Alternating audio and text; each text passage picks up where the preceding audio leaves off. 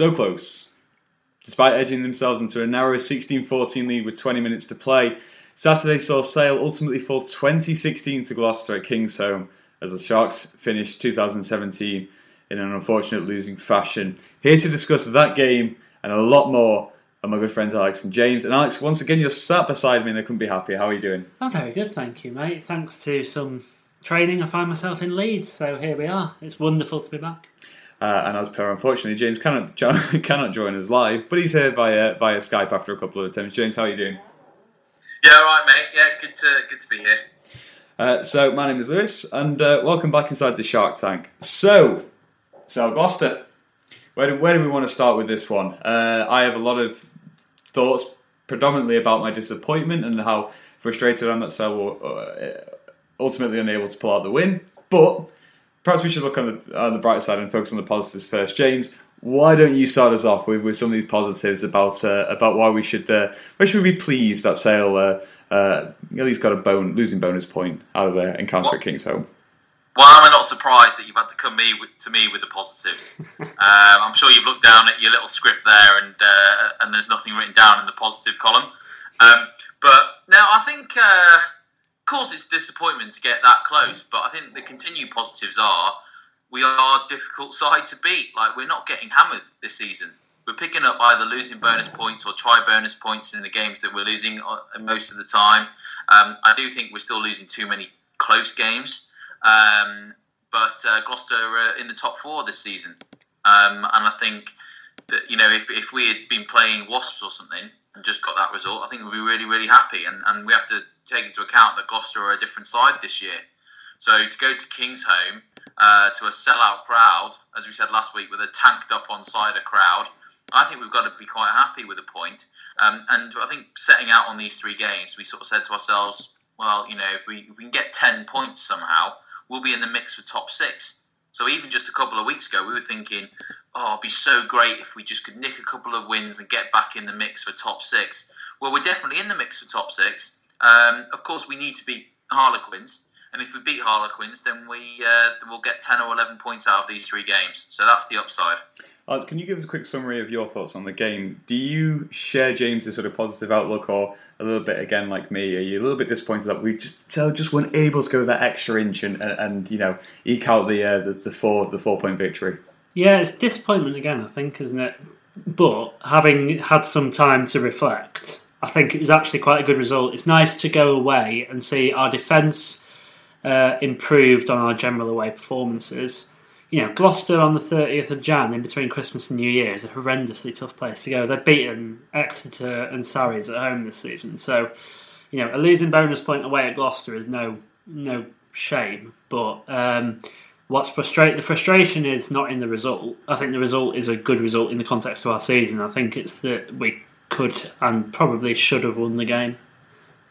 I think that's fair, and I think that's without being a Debbie Downer, I think that's where I stand on it. It was not the fact that Sale came away with a losing bonus point, which I agree with both of you. It was a very, very good result in the context of Sale, Gloucester, and the Premiership season as a whole. I think my frustration is that Sale could have won this game. They were so good for 60 minutes, and it was just, as I said to Alex before we came on the air, it's very frustrating that Sale were ultimately beaten by 2 penalties from the boot of Billy Twelvetrees of all people. But before we get on to a little bit more in-depth analysis about the game, we ask you guys, as we do every week, apart from last week because we recorded early, your 3-word reviews of Sale's loss to Gloucester 2016 down at Kingsholm. We had a lot of good replies, as we always do, so thank you very much for sending them in. Sharks 1861, heading right direction. Martin Whiteley, AJ Show. A little bit more on it, McGinty later, as per. Hashtag Rugby Sale Sharks, nearly did it. Mark Cole, close but predictable. Gavin Allwright, defence was massive. Joe Cliff, frustratingly close, again. And Graham Douglas, basic errors, also again. James, I want to say on the positives, because I think we all agree that this wasn't necessarily a bad result. Were there any particular players or perhaps moments that stuck out to you, from the sort of Sale performance as a whole? Because I've got one. I'm interested to see if you or Alex actually hit on him before it comes to me. Well, I think McGinty just continues to play brilliantly. Actually, he's clearly got himself fit. I think for half of last season, I just got the impression he was carrying his knee. But he's striking the ball really well. We're noticing him kicking to touch a lot further, especially off free kicks and penalties. So I do wonder whether there's definitely a fitness thing. Certainly his confidence is up. And at the moment, you kind of worry for the side if he's not fit. Because he just by having him in there, it gives us a structure. And we're definitely playing to a game plan.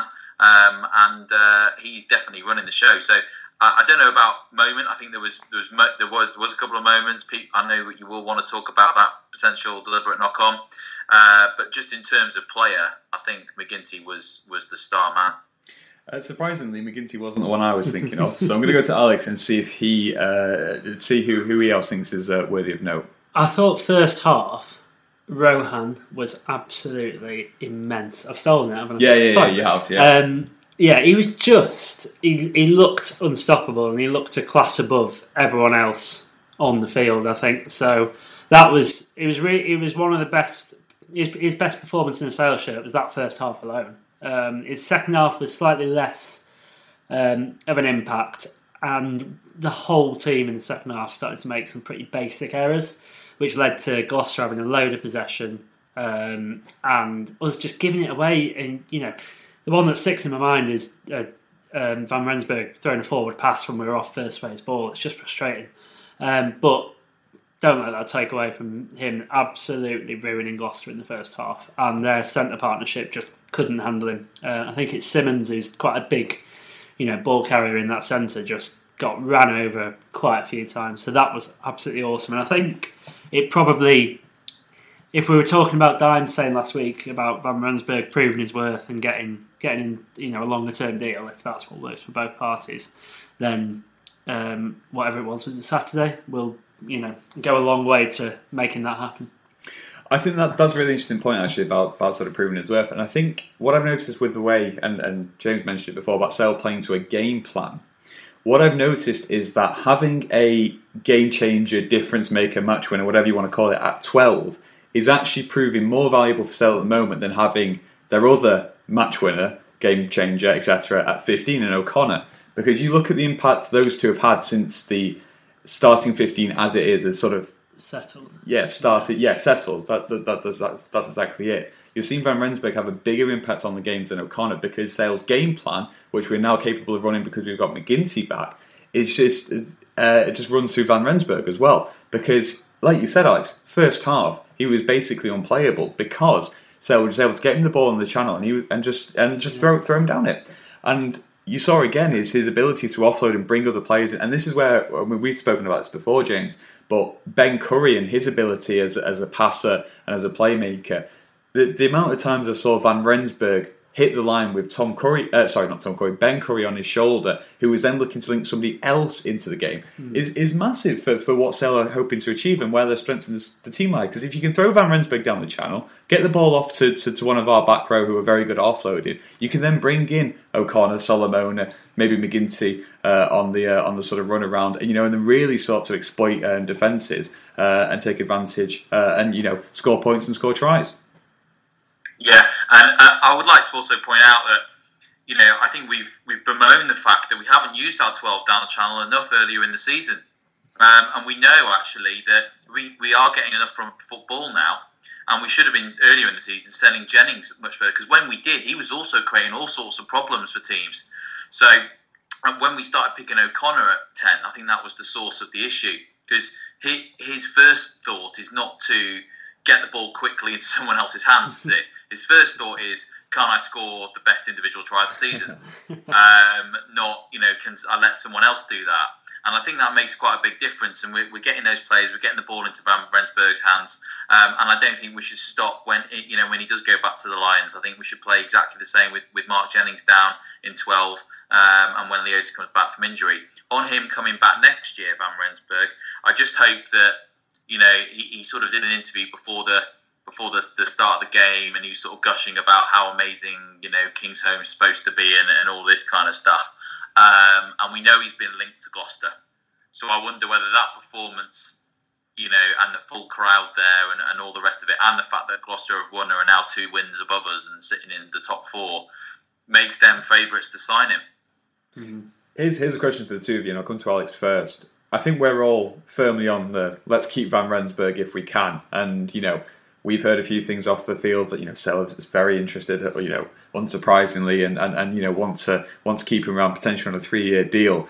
In theory, knowing that there is potential interest from Gloucester as well, how much is too much for Van Rensburg? Because I think if money was no object, which in theory it might not be for Sale at the moment, we would all keep him. But if it becomes a bit of a bidding war between Sale and Gloucester, does keeping Van Rensburg at any cost actually undermine the other holes that Sale still have in the squad? And is there a price after which you wouldn't fork out for Van Rensburg? We know Sale have a bit of cap room, but we know Sale aren't planning on spending fully to the cap for 3 seasons yet. So Alex, I'll come to you first. Is there sort of a number or a figure in your head that you would feel comfortable offering Van Rensburg, knowing that you A, have Gloucester interested, and B, there are some more pressing issues in the team that potentially need to be addressed, and we're going to come on to that in a little bit later as well.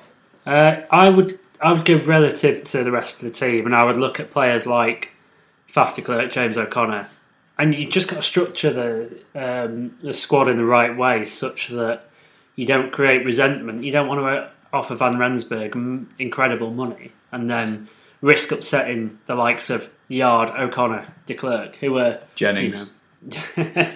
Yeah, I think they're maybe on a different salary structure, I can only assume.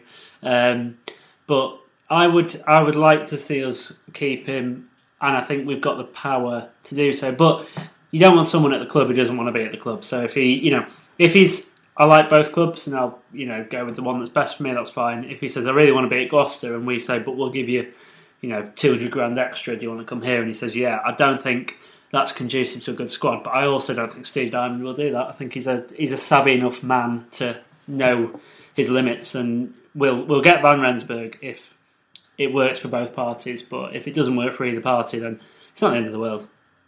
Yeah, I absolutely trust Dimes on this, actually, because I think it depends what other options there are in the market. We were linked to Kuridrani not that long ago. He's got the caps to qualify for Australia at the next World Cup.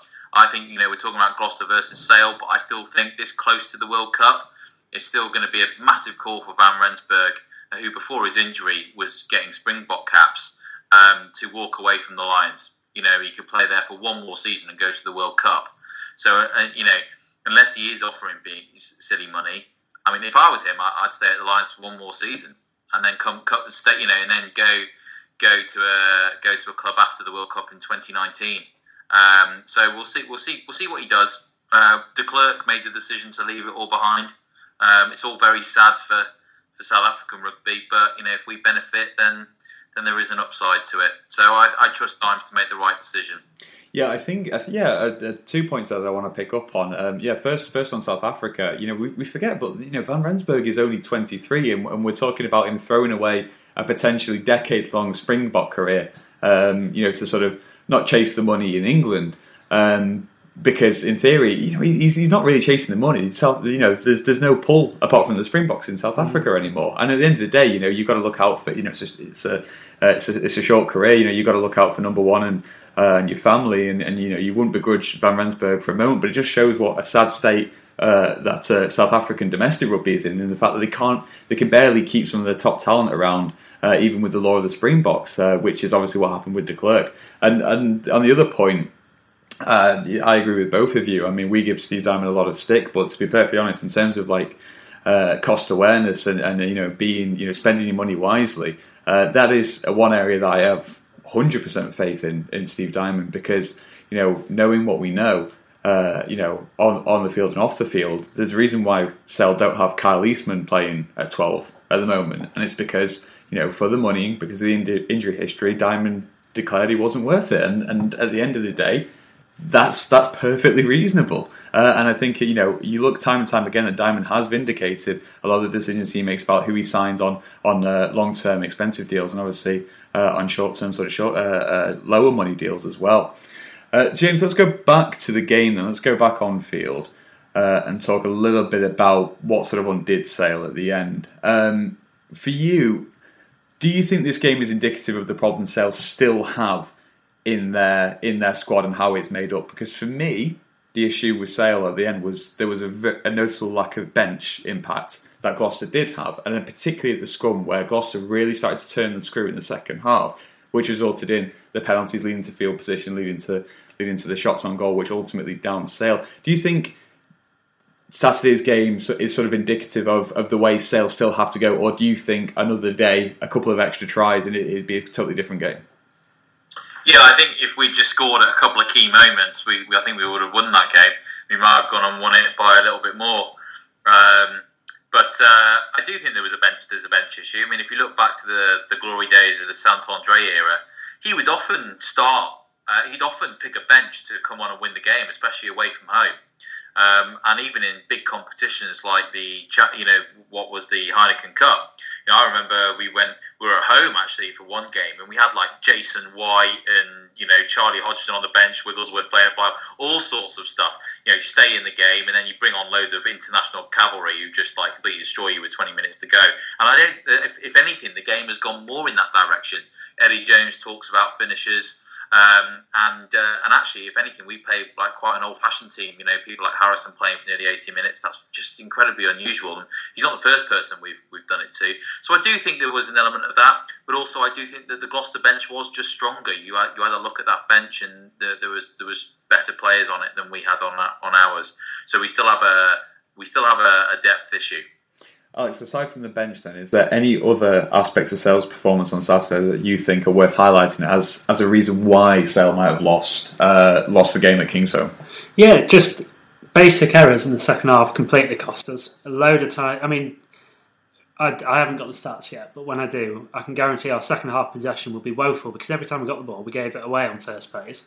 And then, the bench is completely correct. I completely agree. But we still had the chance to win that game. We had the ball 5 minutes out from their line with time up. And it's one of those where when teams like Exeter and Sarries have the ball 5 metres away, I've got almost no doubt that they're going to score. With Sale, I've got no doubt that they're going to mess it up. When we put teams under pressure, I always feel like it's not going to result in a try. And I do think, if you look at our tries this season, how many of them come from extended pressure is actually probably not very many, because look at the Gloucester game. Every try was from past the 22, past the halfway line. Look at even the Bath game last week, just before Christmas. All the tries came off sort of halfway to 22 moves, breaking open Bath. Great rugby, but when we put teams under pressure, we really, really struggle to finish that off. And I think that's what cost us the game. I think it's partially a breakdown issue because it gets so crowded 5 metres out from the line, and we don't have the breakdown experience to compete there. And you see it all over the field. It's just highlighted when we're in that position. Do you think it's more of a coaching thing then? This inability to cope with the pressure of being 5 metres out and getting over the line, or do you think it's a lack of grunt up front? Do you think it's not a personnel issue, because I don't want to blame any individual players, but do you think itself just lack that sort of Thomas Waldrum-esque player to just sort of push Sale over that sort of final hurdle? Yeah, it's the experience thing. I think the ideal sort of player you'd want to go back into Sale's history is someone like Jonathan Mills, who was just a canny operator in tight situations, and we lack that experience. Our forwards are quite good loose players, but in the tight we struggle a little bit. John O'Ross, Ben Curry, Josh Strauss, great in the loose. Not big grunters up in the tight. We know about our second row issues. I think Evans is a really good wide player, but just not got the bulk for the tight. And then Ostrikov has the bulk, but lacks a little bit of control, I would say. I'd definitely say the control, the hands. He throws the most outrageous offloads, but they just rarely come off. Yeah, I'm always very concerned whenever I see Andrei Ostrikov running with the ball in one hand, because he does that an alarming amount for a second row. Like you kind of give like these Fijian wingers a bit of a pass, because that's sort of how they train. It's this sort of a freewheel and chuck it around sort of like style of play. But maybe it is in Russia. I don't know. I don't know enough about Russian rugby. But as soon as you see Andrei Ostrikov about to get smashed by two Exeter second rows, and he's got the ball in one hand, sort of down by his knees, it is a bit worrying.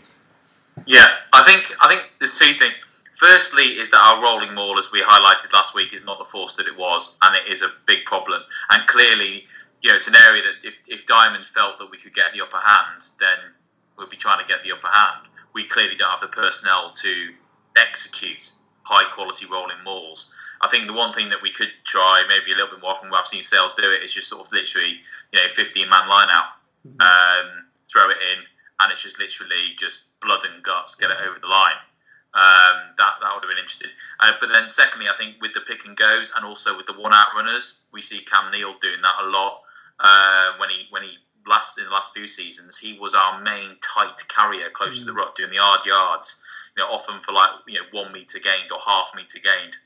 And we do lack that kind of person to do that. And I'd just like to see Sale, if one thing they could manage to bring is if they brought the same amount of sort of one-to-one intensity that we're currently bringing to our defence, to our pick and goes. Because at the moment, defensively, including against Gloucester, we're not just organised well, we're winning each individual contact in the tackle, which is, to do that for 80 minutes, like a lot of our guys do, like Ross Harrison, is almost like superhuman, to be perfectly honest.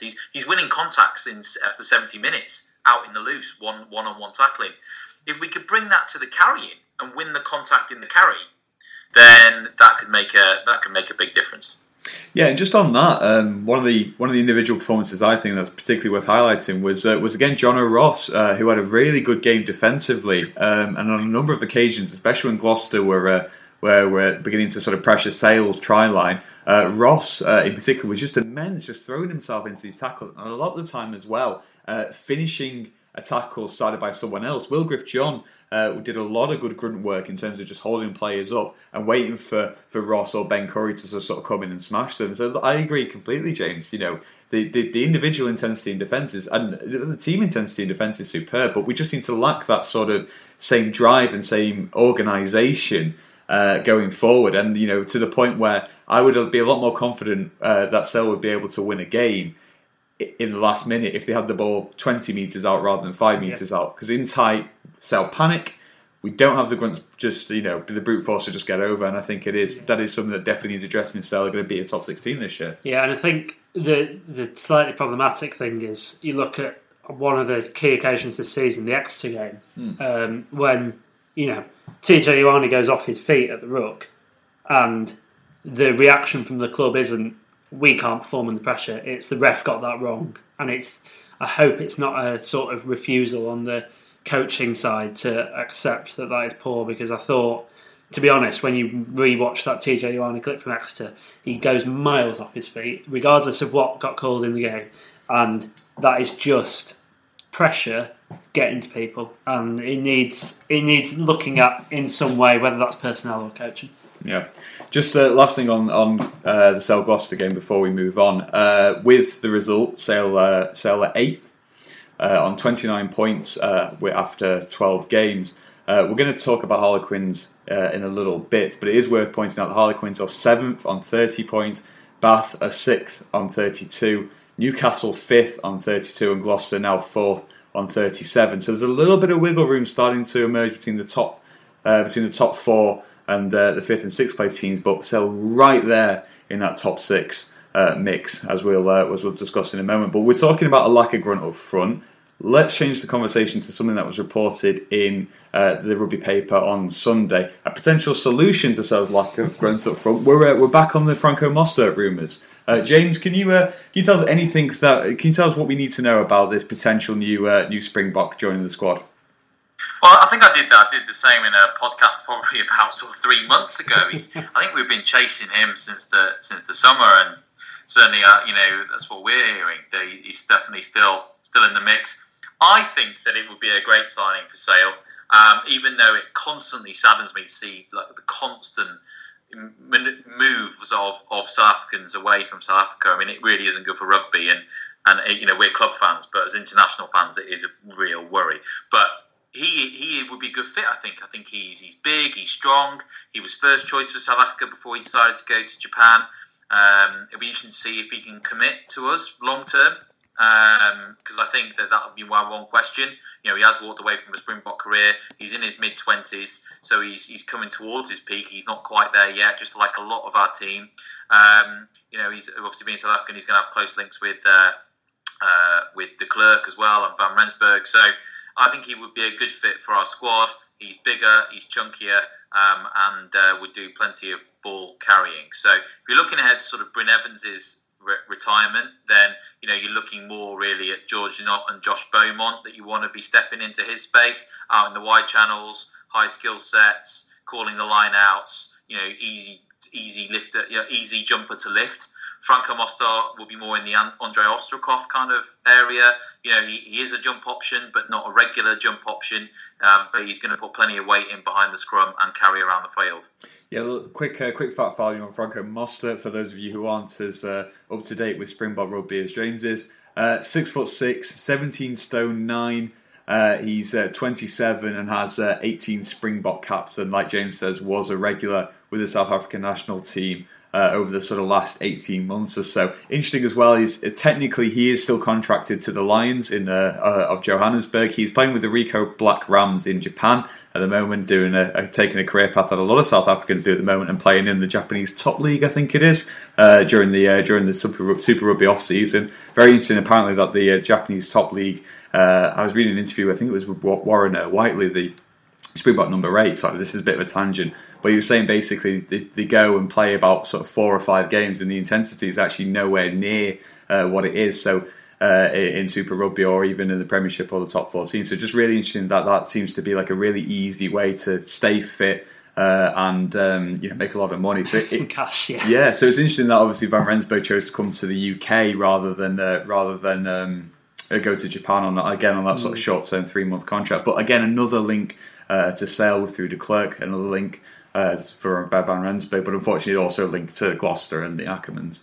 Alex, same question to you then. So do you think, I mean, I know it's easy to say anyone we link with, we know they'd be a good signing, but does Mostert fit the role or should I say the void that Sale sort of have in their second row, or do you think, you know, there are still greater needs to be filled? Loosehead. Loosehead needs a signing, but I think second row is if we want to compete at the top of the table, and I'm top 6, not top 4 necessarily, but we do need a better second row starting combination than Evans and Ostrakov. I don't think Ostrakov is the type of player to lead us to a top 6 finish. I think it's quite interesting that we're sort of following the Saracens model of get a load of South Africans in, make yourself hard to beat, great defence, and we are virtually, it's an interesting sort of parallel that we are following Saracens. We've got tough in defence, we've got a load of South Africans in, we've got that sort of beat them, in your one-on-one compensation mentality, and we've got that commitment to bringing, young players through from a solid academy. So, if we can do what Saracens did, then I'll be very happy. But it makes sense from a sort of South African point of view, the links he's got with Faf. And I think it would be the kind of signing we need. And we've got the salary cap to do it. So, don't let it halt your search for a Loosehead. But if it's, we're a big enough club to operate on 2 fronts in the transfer market. So let's go and find a Loosehead. But if we can sign him, then God, yes. I think it's amazing that since we started the podcast, Alex has likened Sale Sharks to both the All Blacks and now Saracens, arguably the best international, best club rugby teams in the world. Not anymore, unfortunately. Apparently we're not that far off. But no, I agree completely. And anytime you can have someone who's already got 20 caps for the Springboks, has that tier 1 international experience and now and potentially acts as another lightning rod for other players. Again, we mentioned the talent drain in South Africa, and it is a crying shame. But at the end of the day, if getting de Klerk and Mostert means in 18 months' time we can bring Van Rensburg back, well, I think it's as club rugby fans, it is a trade off you make. One of we've heard a couple of names in the rumour mill. Still no Loosehead, which is very disconcerting. But we have heard a couple of other names in the rumour mill in the last couple of weeks, sort of off the field. I don't know whether or not we should mention the sort of two elephants in the room, because we don't want to get people's hopes up too much. But we have heard sort of Tommy Taylor, Danny Cipriani. There is potentially a link there. Taylor in particular seems, so we've been told, seems more likely to potentially move back. This is all unfounded. We don't know the Taylor family or anything like that, so please don't hold us to this. But that is a name or two that we have heard. But James, there was one that I know that you sort of knew a little bit more about, and I will be perfectly honest with you, I had never heard of him. Joe Jones, the tight head at Perpignan. Can you tell us a little bit more about him? Because that is a name that came completely out of the blue. There you go. He used to play for Cardiff. Came completely out of the blue last week. And can you tell us a little bit more about him and why he's been linked with Sale? Yeah, I mean, I have come across his name before. He has been in the Sale Academy, as far as I'm aware. I think he sort of grew up and played his age group rugby in Mould. And for those listeners who started playing rugby for clubs in the Northwest, will probably have done a trip to Mould at some point as a junior or a mini. So there is in this field of influence of Sale Sharks, similar to Effiong Roberts, I suppose. And he was in the academy, but only for a short while. He was selected for the Wales under-20 side and went back to Wales, which seems a very sensible decision to make. Obviously, if you're going to go and play for a regional side, then you've got to be in the south of Wales. So he went to Cardiff. He made a few appearances for the Blues, as far as I'm aware. Mostly, though, he was plying his trade in the Welsh Premiership for Cardiff RFC, and was released by Cardiff. Don't know why. Don't know enough about it. All I know is that I saw his name pop up at Perpignan, playing not regularly, probably off the bench, sort of second choice tight head for Perpignan in the Pro 2. So let's remember that Perpignan have been a great rugby side in Europe, but haven't been able to compete with all the money that's come into the French game, and basically have been on a constant slide for the past 6 or 7 years, and now find themselves in the upper echelons of the Pro 2, which we know is a tough league, especially for props. Don't forget, the Pro 2 is completely 100% professional. It's not like the Championship here. It's far more competitive. Lots of money in the Pro 2 as well. Lots of big names finishing their careers there. We've signed recently Taras, from Pro 2. So look, he's done that. I don't know what the situation is with him now, why his name's being floated around, but if he comes back to Sale and we get some academy credits as well, and we know that Taras is Premiership quality. We know that Wilgriff John is 24 or 25 and literally getting better every single game. Considering he's been here 3 months, let's consider where he might be in 3 years. It makes me think we just need a third choice tight end, and he could fit that bill very nicely. So, just for those of you who don't know, Joe Jones is still only 22. So the fact that he's turned up, as James likes to say, in the Pro 2, is quite an interesting sort of career path. But I suppose Wilgriff John, who's obviously now a Sale Shark, went and played for I think it was Auckland, wasn't it, in the ITM Cup after leaving Wales. So there are some interesting career paths out there. Do you want to tell us why you got us in trouble with Halani Alika as well? I think Halani's fine. I made the observation that I think he's out of contract at the end of this year. I still reckon that's probably the case. I'm pretty sure that is true, yeah. And the fact that he's turning 35 in August. We've seen with Felice at the Blues that props can, especially from the Pacific Islands, can go on into their 40s. So I apologise to Mrs. Orlika that Halani is obviously really at the early stages of his career and has got a brilliant future ahead of him. Yeah, sorry, we should explain for those of you who didn't see it that James did mention this on Twitter, only to receive a reply from. I think it's like they have Halani and his wife have like a joint account on Twitter, like a family account sort of thing. And we received a tweet. That was from Mel though.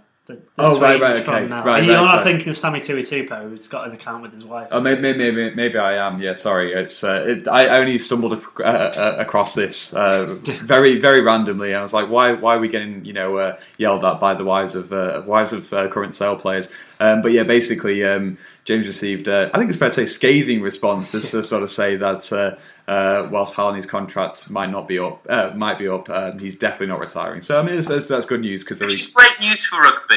Yeah. I mean, Alika remains one of the most entertaining players, to sort of watch, especially when there's 40 metres between him and the try line. I will never forget the try he scored for London Irish against Sale, where he absolutely skinned Charlie Amesbury playing at 15. He picks the ball up from on the halfway line, somehow manages to outgas our entire back line, and then absolutely does Charlie Amesbury with a fantastic dummy. If you haven't seen it, look it up. Just go on YouTube and type in Halani Alika try versus Sale, because it is incredible. One of my favourite tries I think I've ever seen. Is that the recently retired Charlie Amesbury who's just played his last game of rugby for Cambridge University? Yes. So, But yeah, no. So obviously, it sounds like Alika might be out of contract at the end of the season, which was potentially why Joe Jones could be joining Sale in that sort of tertiary prop role. But by the sounds of it, Alika is definitely not retiring anytime soon, which is obviously great to hear. Right, before James can insult anyone else, do we want to move on to Sale's next game, Saturday afternoon, 3:00, back home at Fortress AJ Bell? Do they still call it that? I don't know. Sale play host to Quins, who are, as we've just said, are seventh. They are seventh, just above Sale in the table. And James, as always, has done his diligent research on the opposition and is now going to tell you what to expect from Marlon Yard's old team. Well, Quins, they had an absolute storming win at Twickenham at the weekend. I think the Saints are clearly in quite a lot of trouble and really just didn't turn up at all. So that's got to be taken into account. But what bothers me is that clearly Quins are now going to be coming with a bounce in their step. I think if they'd lost at the weekend, then they actually would have gone down to like 10th in the table. And then people might have been talking about Kingston's job. As it stands, they sit above us in the Premiership. They still probably have more bigger names. They play enterprising rugby, which I hope plays into our hands. But if you look at the general form, they've only won 2 out of the last 7 games. One of those was the 1-point victory versus Saracens, which was one of the most amazing comebacks that I've seen. I think we discussed it, didn't we, on a previous pod? But yeah, I mean, they've smashed Saints, but generally their form has been pretty average. I'll start off mentioning a few players, and then I'll bring you guys into who you're looking forward to seeing, or any head-to-heads perhaps that you're looking to see at the weekend. So, first player I want to pull up is their hooker, Elia. He was brought over on a short-term deal because they've had lots of trouble with injuries in that hooker position. I think Joe Gray is constantly injured. Ward has been mainly fit, but seems to be seen mainly as an open side.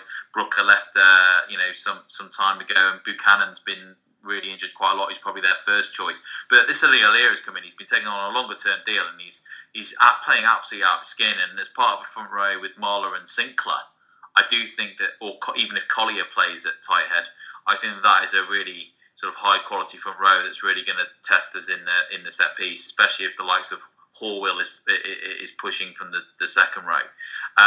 In the back row, I just want to mention a couple of players. They've signed Bothma, who is a Namibian monster. Basically, he plays at 6 or 8, and I think if you're looking for players who can pick up the ball and carry it in the tight, then he's your man. Very attritional, so Ross is going to have to turn up again and put in another great performance. And Lua Manu, who's been around the Quins team for some time, he seems to be playing at 8 at the moment, and we know he's a big ball carrier. So we need to keep winning. To win the first up collision against him is going to take one hell of a tackle. So we're going to have to bring that intensity to things. Have you guys got any head-to-head in the forward pack that you're looking forward to?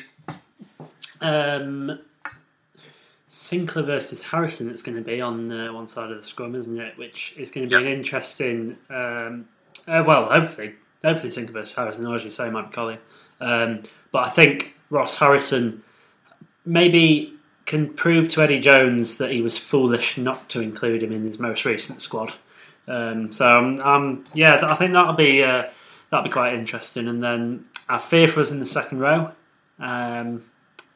Yeah, and then back row. I think we've probably got the beef in the back row, but maybe I think if Luke Wallace plays, actually Ben Curry versus Luke Wallace might be an interesting one.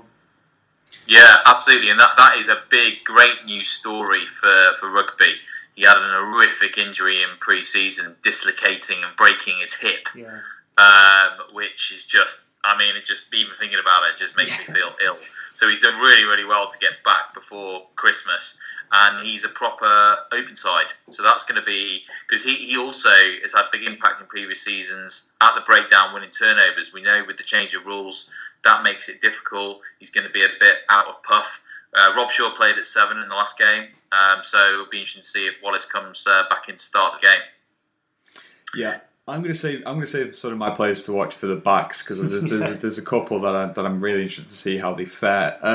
But the one for me, and I think he's criminally underrated, even in Premiership circles, is James Horwill. I think the difference everyone talks about Rob Shaw and Marler and Sinclair and Kerr and the sort of litany of England stars that Quins have, but I think that Harlequins team with Horwill in the side, he was named captain. They've had about 6 captains in the last 6 seasons, a bit like Sale. But Horwill is captain now. That's correct, isn't it? Yeah, I think so. Yeah, they've been through Marler and Kerr and Rob Shaw, but I think we are at Horwill now. Yeah, but absolutely, I think the difference James Horwill makes on that team, that sort of, we were talking obviously a few moments ago about being tactically aware and sort of leading from the front. When you're 5 meters out, or when you've got a big drive coming, towards the end of the game, having a James Horwill in your team makes such a huge difference. He's actually had a sort of Nathan Hines effect on Harlequins, because obviously we used to know that Harlequins were very sort of freewheeling. They used to chuck the ball around and perhaps struggle to grind out wins in the same way that some of the top teams do. But I think the impact of James Horwill on the team has to bring that sort of gravitas in the second row and bring that leadership. But obviously, Horwill's only in his early 30s, so he can still sort of throw himself around in the air, and he's actually going to be watching Evans versus Horwill as the sort of 2 line-out captain. I believe Horwill's line-out captain. Watching those 2, the sort of primary jumpers in the line-out, is going to be fascinating, because whoever can win that battle between the Australian and the New Zealander will have a huge impact on who ends up winning the game overall. Such is my opinion. Yeah, I couldn't agree more. Horwill, when he was signed by Quins, it was very understated, but actually I think he came in as the most expensive, in terms of salary, most expensive signing in the Premiership at the time. And he started this big kind of, loads of people from the Southern Hemisphere coming over in their prime. He was captain of Australia when he came. He captained them in the Lions series and then left to come to Quins, and has missed the World Cup already. And will still be of age, as it were, for the next World Cup, and will probably miss that as well. Because he burned a lot of bridges on the way out. Since then they've had to kind of admit that, that they're losing and bring in the cap rule. But when he left, there was no cap rule. He just went. So a huge loss to Australian rugby. Clearly a brilliant leader and physically very strong and abrasive. So that's going to be really interesting. Can't wait to see Luke Wallace play. I think that's great. In the backs, Charlie Walker's a really underrated name. Usually if Quins wingers are scoring as much as he is, everyone will be shouting about England. So he must be unfashionable in some ways, to play for Quins and not start getting that recognition. He's the sort of player that you'd expect to play for Sale, really. Really good club side player that maybe, isn't getting the recognition that he deserves. And he's scoring, almost a try a game in the Premiership at the moment. And then obviously the battle at 12.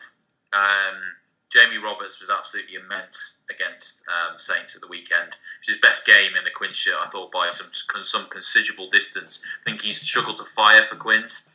I think they brought him in thinking he's one of the player in the backs that's going to change the way they play, from a kind of, throw it around, hope to outscore the opposition, to actually we're going to get over the gain line and all the rest of it. But I think his arrival has coincided with kind of a depowered Quins side, especially in international periods, and he's found it difficult.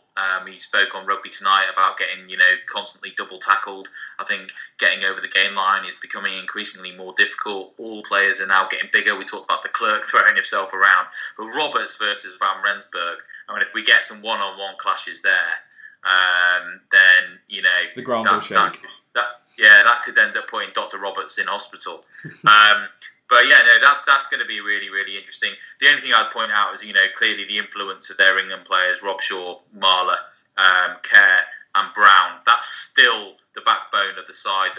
Premiership a few years ago. It's ageing. It isn't as strong as it was, but their presence makes them a completely different side. If we were playing them in 6 weeks' time, I'd have us down as an easy win, but we're not, and they're coming off the back of scoring 50 points in the Premiership.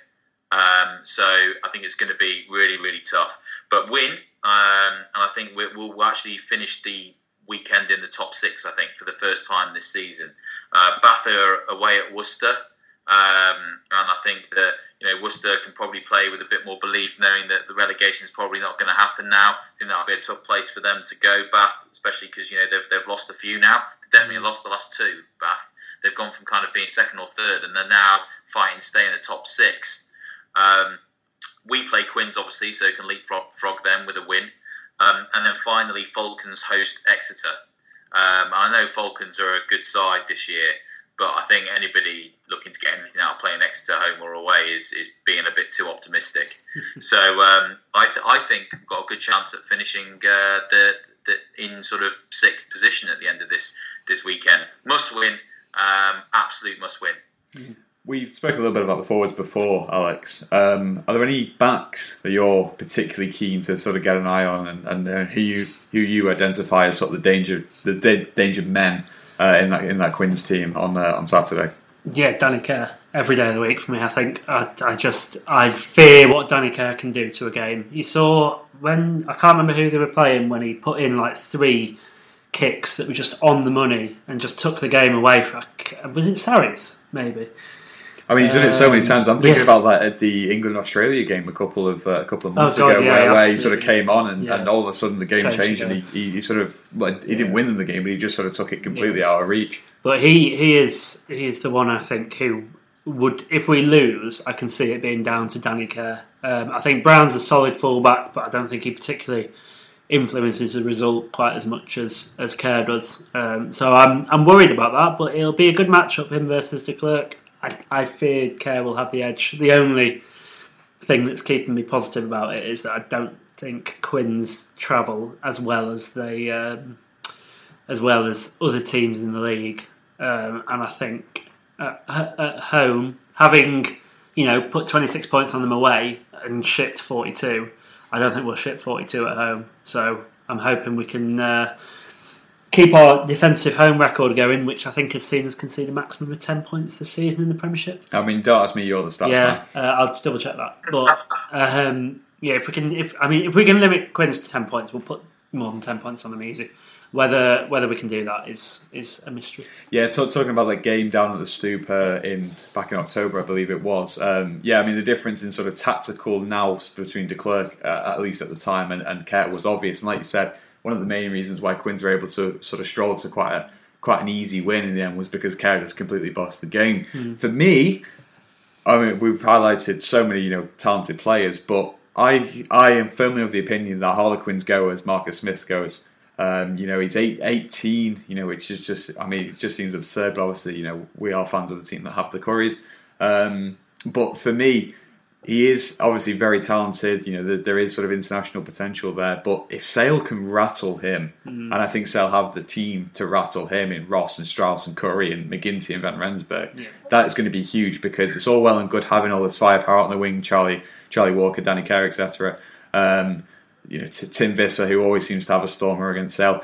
It's all well and good having all this firepower, but if you can take your 10 out of the game, the opposition 10 out of the game, that's going to be absolutely huge. And I think that has to be a focal point in a way that we've not seen Sale target players properly this season. And again, we talk about perhaps the sort of gaps in the tactical game plan that Sale employ. I can't remember who it was now, and it's going to frustrate me, but Sale were playing someone a few months ago at home where the big weakness in the opposition was the 10. Because I think it might have been Newcastle actually. Newcastle, where we talked about it on the pod, I think, didn't we? Where you had Joel Hodgson, who is a very talented player, but very sort of small, and in theory an obvious target. And what Sale should have done, as James was saying before, just throw Mark Jennings out on his channel every single time, in the same way that Sale would do with Van Rensburg against Billy Burns on Saturday at Kingsholm.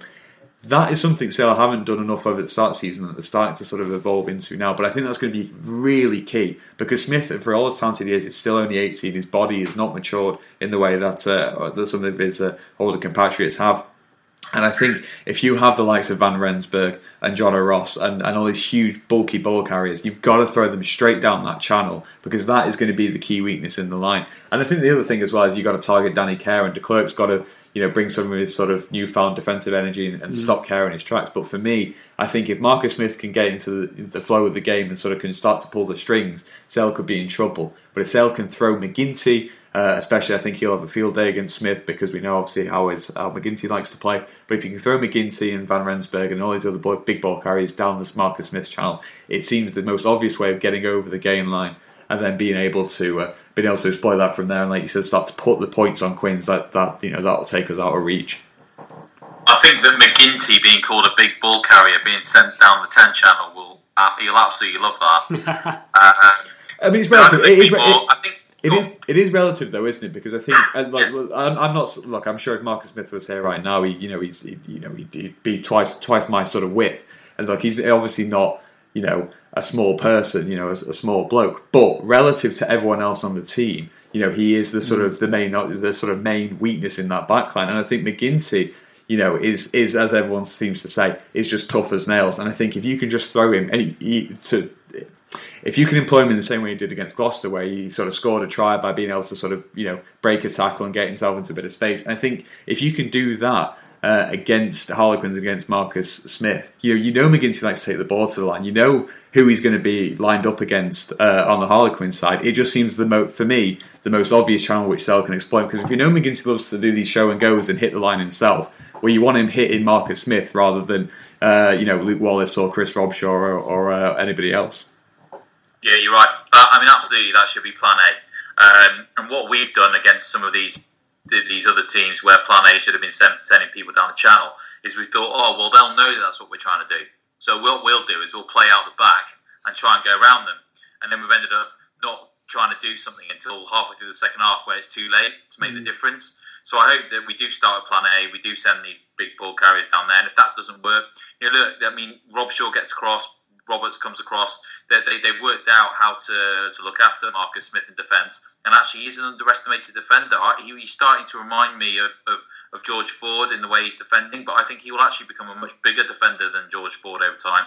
His legs are really quite large for 18, so he's got plenty of power in them, and actually he's quite difficult to bring down because he's got quick feet and he's got a low centre of gravity. Defence, that is going to be more of a weakness. So I think we've done justice to the preview of Quins. Should we do predictions? Yes. Yeah, sure. So AJ McGinty to score 5 tries by just running straight at Marcus Smith. Yeah. Okay, that's Lewis done. No, come on. No, because these predictions count now. These count now, yeah. Oh, do they? Oh, yeah. God, right. So I've got to be a bit more sensible with what I predict. But whilst I have a think, Alex can go first. 28-12 to Sale. Do you want to give any reasoning behind that, or?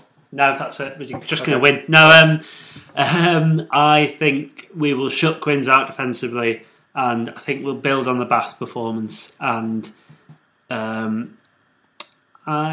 I think this team's played together for long enough to put in a performance like that at home. I think if we can perform at Kingsholm like we did, that bodes really well for our home games.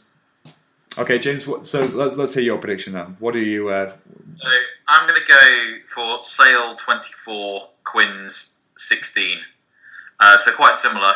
I think we are going to win, but I think it will be a little bit tight. We know this is a must-win game for some of our top 4 ambitions, at least. I mean, if we lose, then top 4 is definitely gone. I mean, just even talking about top 4 is just an absolute pleasure. I just want to put that in there. But so I think it's going to be reasonably close. Quins will come with lots of confidence. I don't know what the weather's like. Does anybody know what that looks like? Oh, well, I look at it and then it changes by game day. So what are we on? Saturday? At the moment, dry, but raining all week in Manchester. So. Okay. What about you, Lewis? So I'm going to be the optimist then, because I think we're going to see a performance very similar to the Bath one, and I think what will probably, hopefully, not as Jekyll and Hyde as the Bath one, but I think Sale come away with 32 points. I think Harlequins will probably score about 21, so I'm going to say 32-21.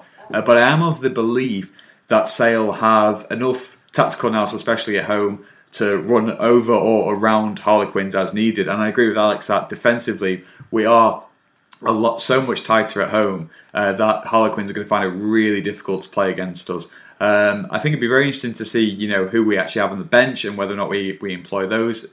Because I think that, again, that could be a bit, in a way that it wasn't against Bath. I think Harlequins are going to be able to unload their bench and potentially change the game and change how they want to play. So it'd be interesting to see whether we sort of counter that with a couple of extra options. I think Alika in a game like this, could end up having a really big impact off the bench. So perhaps someone like TJ Ioane as well, who always seems to play quite well against Harlequins. I remember that gorgeous chip over the top to Denny Solomona for his try away at the Stoop last year. But I think Ioane could be a good impact player. We know both teams are going to want to throw the ball around. There's going to be space, and if Ioane does one thing well, is he's actually pretty good once getting out on that first tackle and making a few yards. It is a shame that once he's once he's unopposed going to the try line, he somehow manages to still find contact. But I still think players like Alika and Ioane and potentially Cam Neal as well could have a really big game for Sale. So I'm going to say lots of tries, lots of free throw, and there'll be 32-21 to Sale. Okay, and what about team selection then? So I'll just put this out there: is I think to improve our finishes on the bench, I'm going to get a lot of stick for this. I will have Solomona on my bench this week. I think he's played a lot of rugby this season. And in fact, he's played a lot of rugby in the last 2 years, really. I think he looks like he needs a break, to be honest. I know there's one coming up around the corner, but Yardy's playing against his old club, and we know that Tim Visser is a massive problem. He just scores tries, especially against us. So I would get Yardy in the corner before the game, just getting really, really angry about how Quinn's treated him and how he hated it there and how he hates Tim Visser, and pick him on the right wing. Yeah, really interesting on Solomona, actually. We were talking about getting our wingers more involved in the game, and again against Gloucester, Solomona was pretty much a non-factor. He wasn't getting the ball in the midfield channels. He wasn't coming in to try and get the ball in the same way that we've seen McGuigan and Yard do when Yard started a couple of weeks ago.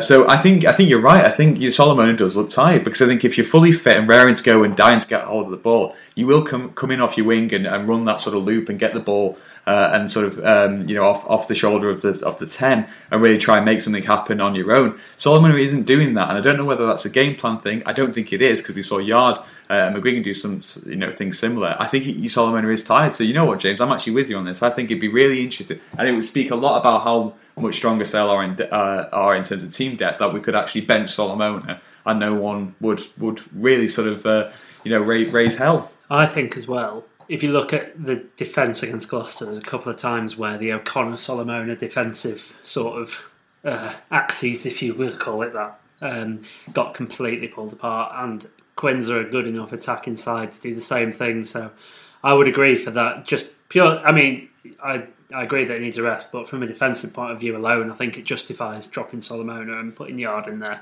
and for the hype it'll create, and a bit of a grudge match. I think that'll be interesting. I wouldn't change a lot else, I don't think. I'd still consider bringing Not on for Ostrikov, but I appear to be fighting a losing battle with that one, so I won't even try it. And yeah, I think Neil's off the bench would be a good impact, but maybe try and use him a bit earlier.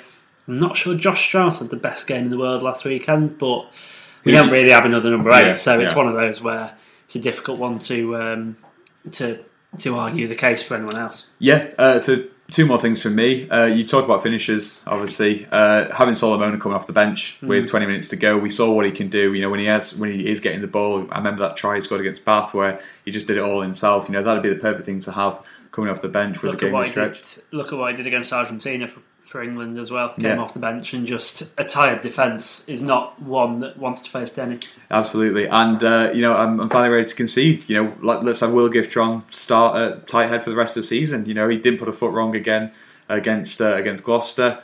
Still a couple of issues about the scrum, but I think that's in terms of the sort of weight of the Sale pack as a whole. I'm no longer calling for Taros to start. I think let's keep Will Giftron starting at tight head, because, like you said, James, he's getting better every week.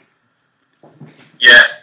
He's got to be our most improved player by considerable distance, and to step up from the Championship and do what he's done by, let's say mid-November. I think we all started going, oh, hang on a minute, he keeps getting picked, but actually he's starting to perform now as well. I think that's a remarkable achievement. So I'm excited about what he can do in the future. Yeah, great. We're all in agreement. What a nice, Great. what What a a nice lovely way. start to 2018, eh? Yeah, long may it continue. But yeah. So thank you, loyal listeners, for joining us for another year of the Shark Tank podcast. You're contracted in now until December. Yeah. We've signed you all on a 3-year deal, so unfortunately no going back to South Africa. But yeah, I want to say a big thank you to everyone. Everyone who said such positive things about our Byron McGuigan interview. We were really pleased with how that went down. Thank you for everyone who came, who wished us a Merry Christmas as well. That was very thoughtful. And thank you for sticking with us. You know, we're almost hitting half a year. Nearly, I think we're only a couple of weeks away from doing 6 months now. And it's great that everyone decided to stick with us as the calendar rolls over to 2018. So, James, any final thoughts from you? No, none from me. Makes a change. Beat you to it, Alex. Let's hope for a win against Quins. That's all. Once again, two of us will be probably in the Sharky for a little bit before the game. Me and Alex will be there. So if you didn't quite make it last time, come and say hi. But failing that, we'll speak to you guys next week.